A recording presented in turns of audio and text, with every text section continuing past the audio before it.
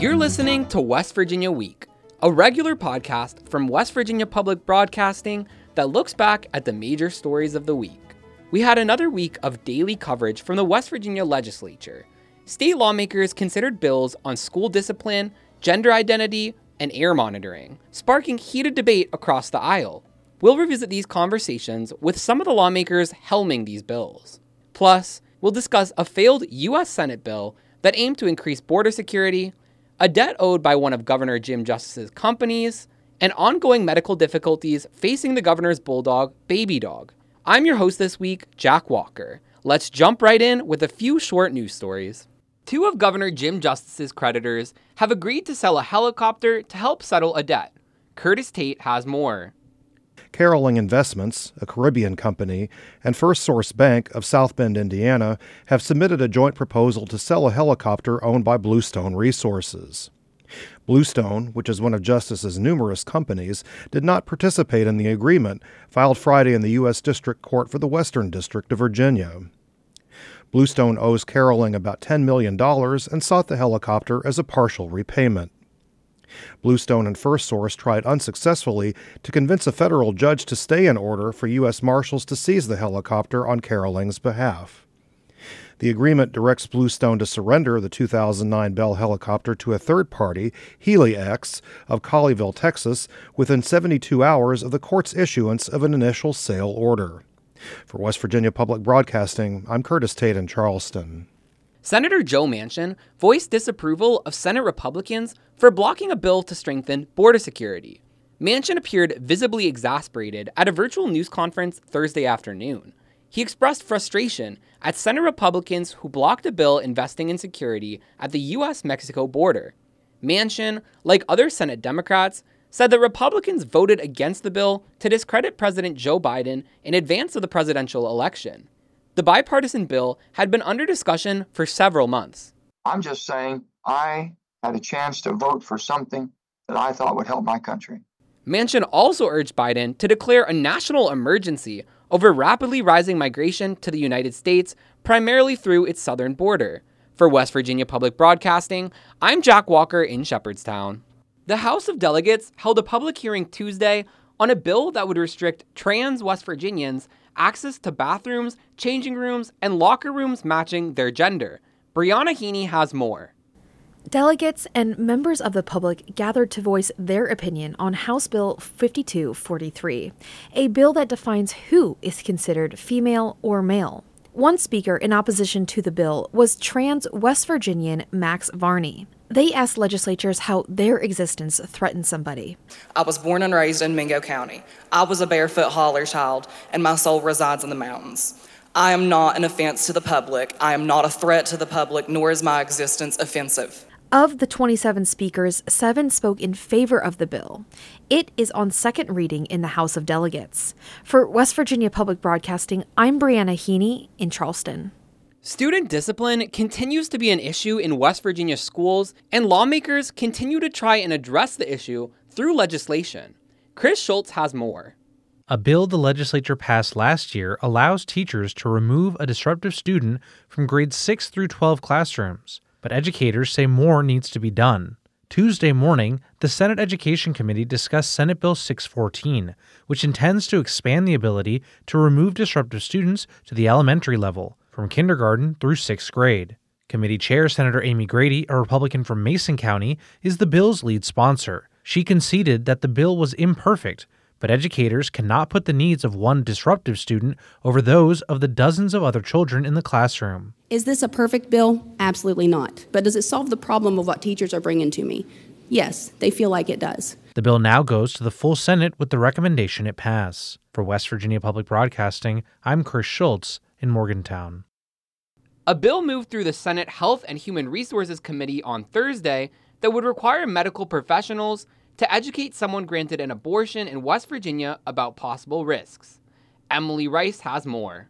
Abortion is banned in West Virginia with minimal exceptions for rape, incest, or to save a pregnant person's life. Senate Bill 352 requires physicians to offer those who are granted an abortion in West Virginia an ultrasound, the gestational age of the fetus or embryo, and possible risks associated with the procedure. Senator Patricia Rucker, a Republican from Jefferson County, said the bill does not further restrict abortion in West Virginia. What this just does is ensure that women have informed decisions, information to make decisions if pursuing an abortion in the state of West Virginia under the limited circumstances in which we allow. The committee substitute for Senate Bill 352, modifying the Unborn Child Protection Act, passed the committee without opposition. For West Virginia Public Broadcasting, I'm Emily Rice in Charleston. Babydog, Governor Jim Justice's pet bulldog, will undergo 2 surgeries to address leg injuries.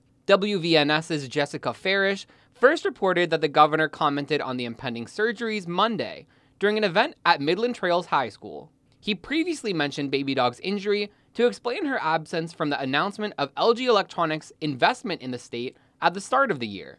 At the time, Justice said Babydog was injured due to her weight after jumping down from a chair. During his regular press briefing Wednesday afternoon, Justice acknowledged the procedures and asked for prayers. Babydog gained national attention as the mascot for the state's vaccination efforts during the COVID-19 pandemic. You're listening to West Virginia Week, a regular podcast from West Virginia Public Broadcasting that summarizes the top stories of the week. About 20,000 West Virginia children are homeschooled, with the number growing every day. Some in state education and in the legislature help champion school choice. Others worry about the quality of education and the safety of homeschooled children. For the legislature today, Randy Yohe sat down with Delegate Jeff Stevens, a Republican from Marshall County and a public school teacher, along with Senator Patricia Rucker, a Republican from Jefferson County and the chair of the Senate School Choice Committee. How is homeschooling working? What are the positives there? What kind of graduation rates do we know about? How does it compare to public schooling? Okay, I'll do my best. So in terms of how does it work, so just like schools follow a curriculum, have books for the different subjects, homeschooling is exactly the same. So a parent chooses the curriculum they want their child to have for the different subjects. Oh good, he's coming. And they follow that book at their own pace. One of the advantages of homeschooling is that it can be very privatized and individualized to the actual student. So if a student goes faster, that's okay. If they go slower, that's okay too. You set your own schedule and you follow your, what the needs of your child is. And in terms of comparison to public schools, so in West Virginia, we have about 9% of the student population choosing homeschooling versus public school, private schools, and other options. And I can tell you that there is a very good graduation rate, but I don't think anyone really collects the exact information. In West Virginia, we entitle homeschool parents to go to college, go take advantage of all the programming that's allowed to public schools so they can participate in West Virginia Invest and go in a 2-year institution, 4-year institution. Military, I can tell you I had one child who was interested in the military and I just had to submit the homeschool transcript to the military and that was accepted. And of course, they're very open to that flexibility, thank goodness. So homeschoolers really, it's just another option. Mm-hmm. And it's very busy around here. We have committee meetings. Joining us as well as Delegate Jeff Stevens, who's an 8th grade teacher as well. Thanks for being here. Thank you. Sorry I'm late. I was in energy. It went a little longer than I expected. There was only one bill, but we had a lot of discussion. So. We totally understand. We just started out by talking with Senator Rucker as well about the positives of homeschooling, and it is a good option. It is an option that's available, correct? Yeah, it's definitely an option. And I know Senator Rucker homeschools herself, and we've got to know each other a little bit. We've got to meet and talk, and we get along really well.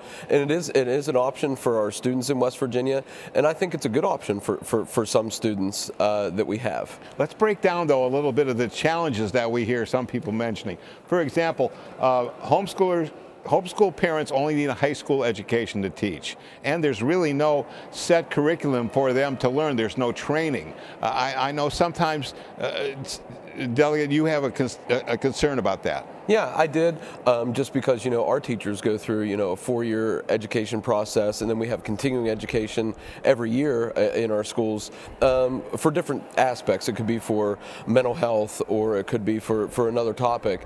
And then that college education comes back in your specific field. So those are some concerns that I would have versus homeschooling at any level, because I think it's all a specialty, whether it's elementary, whether it's West Virginia studies that I teach, or like a high school physics class. I think specific training is needed for you to be able to pass that information on to a student. Do you get concerned, Senator Rucker, about the quality of education without those variables? So I can tell you, even though the requirement is a minimum of a high school diploma, obviously homeschool parents have all sorts of higher education. We have parents that have PhDs and masters and college graduation, but in terms of the quality education, I think the quality comes a lot from the attention that you give that student. So yes, obviously there's a lot of benefit you get from an educator who's been professionally trained, just like I did. I went to college to become a teacher, took those courses, but what is, I think, more crucial in the learning process is that the child is supported in their learning and given the opportunity to explore at their level. And that's the kind of individualized learning that occurs in a homeschool setting that is almost impossible to duplicate in a classroom. More holistic. More holistic, more individualized, more personalized. So what you're lacking maybe in the degree and preparation of the educator, you kind of make up for the amount of time that you can give that child in that particular subject at the level that they're at. So I do think that obviously there can be homeschool parents who might not be able to teach every single subject to the expertise that a professionally trained teacher might, but thank goodness, there are so many options now. You can go online for resources, you can enroll in dual enrollment in your 2-year or 4-year institution nearby, and you can take classes at the public school. So homeschoolers, if I don't want to teach chemistry, I can enroll my child in chemistry at the local high school. That was Senator Patricia Rucker and Delegate Jeff Stevens speaking with Randy Yohe for the legislature today.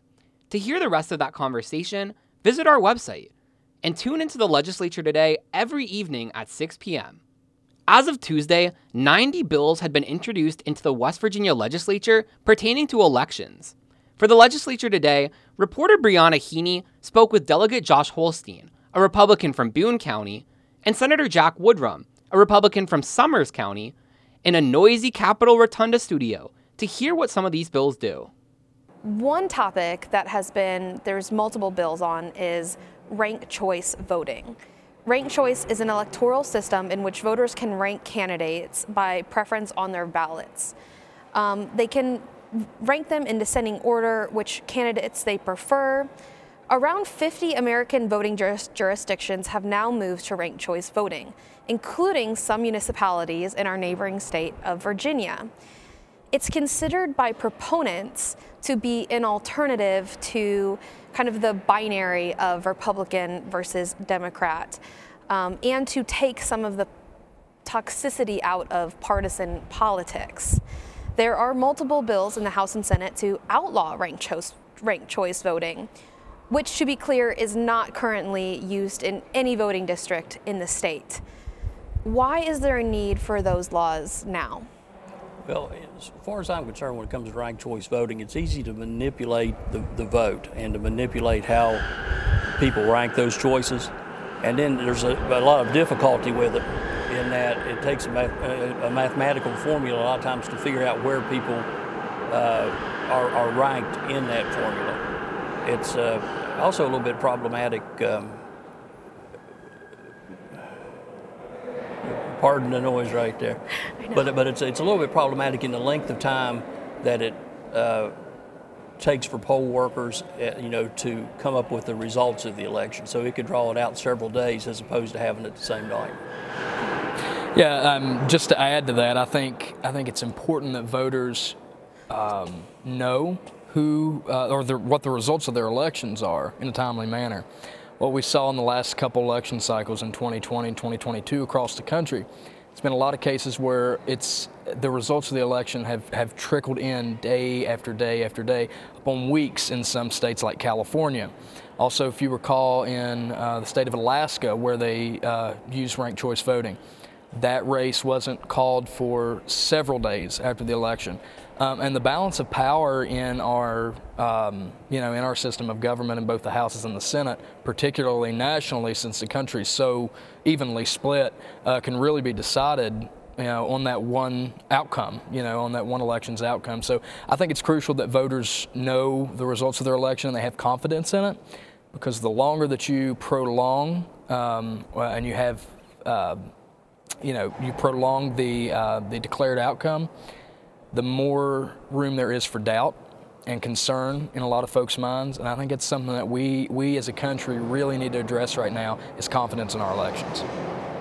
What would you guys say to proponents of ranked choice voting who say, yeah, it takes longer, but it increases the swath of ideas and voices who can be considered, and maybe even reduces polarization in the political spectrum? What would you say about that trade-off, time versus polarization and a greater swath of choices? Sure. I would just say to that, just one quick thing to add is, I don't think our voters should have to settle for second or third place. I think they should make the decision of the best candidate, and that should be the outcome. If it's in cases where, and I know ranked choice voting deals with this, where the winner is less than 50%, it's still the plurality. And I think that's how our system of government has long existed and should continue to do so. Initiating a new way of voting that's going to be confusing to everybody involved. I don't think that does anything to restore confidence in voting and in the outcomes of election. So we've come through an election cycle where there allegations that elections have been stolen, and we've had other elections that have been won by very small margins.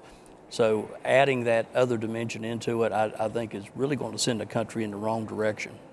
That was Senator Jack Woodrum and Delegate Josh Holstein speaking with Brianna Heaney about election laws that have been proposed for the legislature today. To hear the rest of that interview, visit our website, wvpublic.org. A bill defining what air monitoring systems can and can't be used in regulatory issues and in court has garnered some spirited and extended debate in the House of Delegates.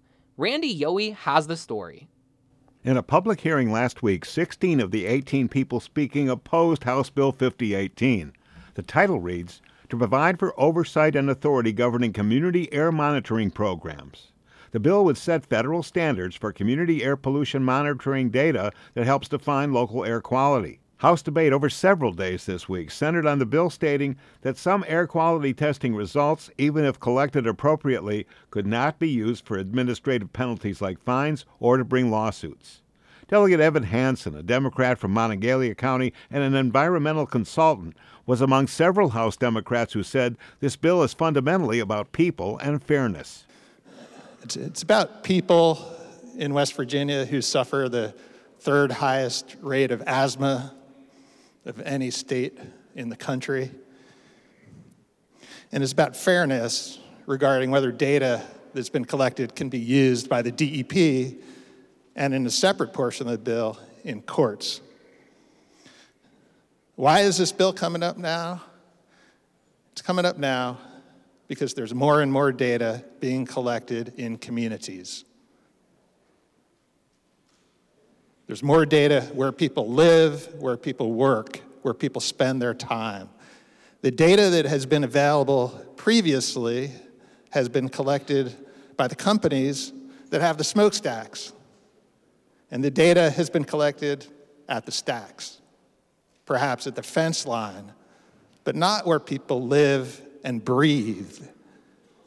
Now, finally, we will have some data to demonstrate whether the air is clean or dirty where people live. That's why there's a push to prevent that data from even being considered.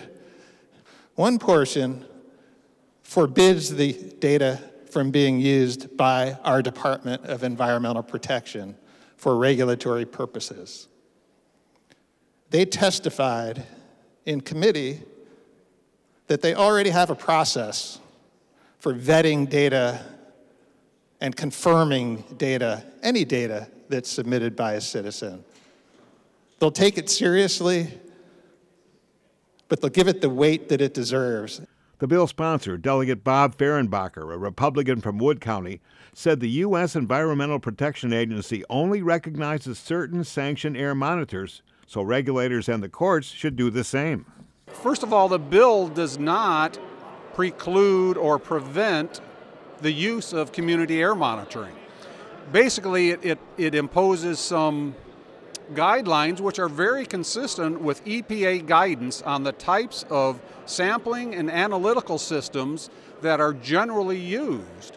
And so if the accuracy is not there, or the instruments or the sampling systems are not consistent with EPA methods, then they should not be used for regulatory or, frankly, litigation purposes. However, Delegate Brandon Steele, a Republican from Raleigh County and a lawyer, opposed the bill he says gives undue legal powers to the legislature that are constitutionally reserved for courtroom litigants. And we have got to trust our courts to be able to sift through the evidence, weigh the evidence, and make decisions at the courtroom level as to what's admissible and what's inadmissible.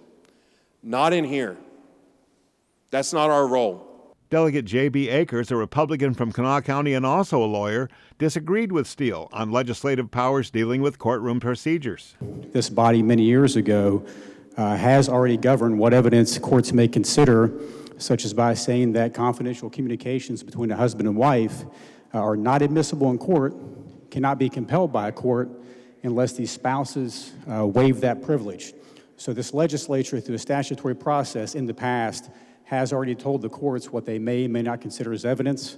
House Minority Leader Sean Hornbuckle, Democrat from Cabell County, said he wasn't a scientist or a lawyer and explained why he opposes the air monitoring bill in layman's terms.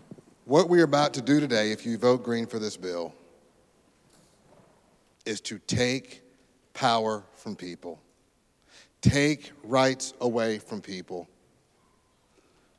Your neighbors, my neighbors, everyone in the state, and put all the power into the corporations and the companies. That's what we're going to do here today. None of us came here to tread on our neighbors. This is a pro-pollution bill. What all of us in here ought to be thinking about is how do we protect clean air? How do we protect, again, our neighbors? I would urge you all to stop about what you're about to do. Protect the people, keep the rights and the power in their hands. After all the debate, House Bill 5018 passed the House on third reading 76-19 and was sent to the Senate. For West Virginia Public Broadcasting, I'm Randy Yohe in Charleston.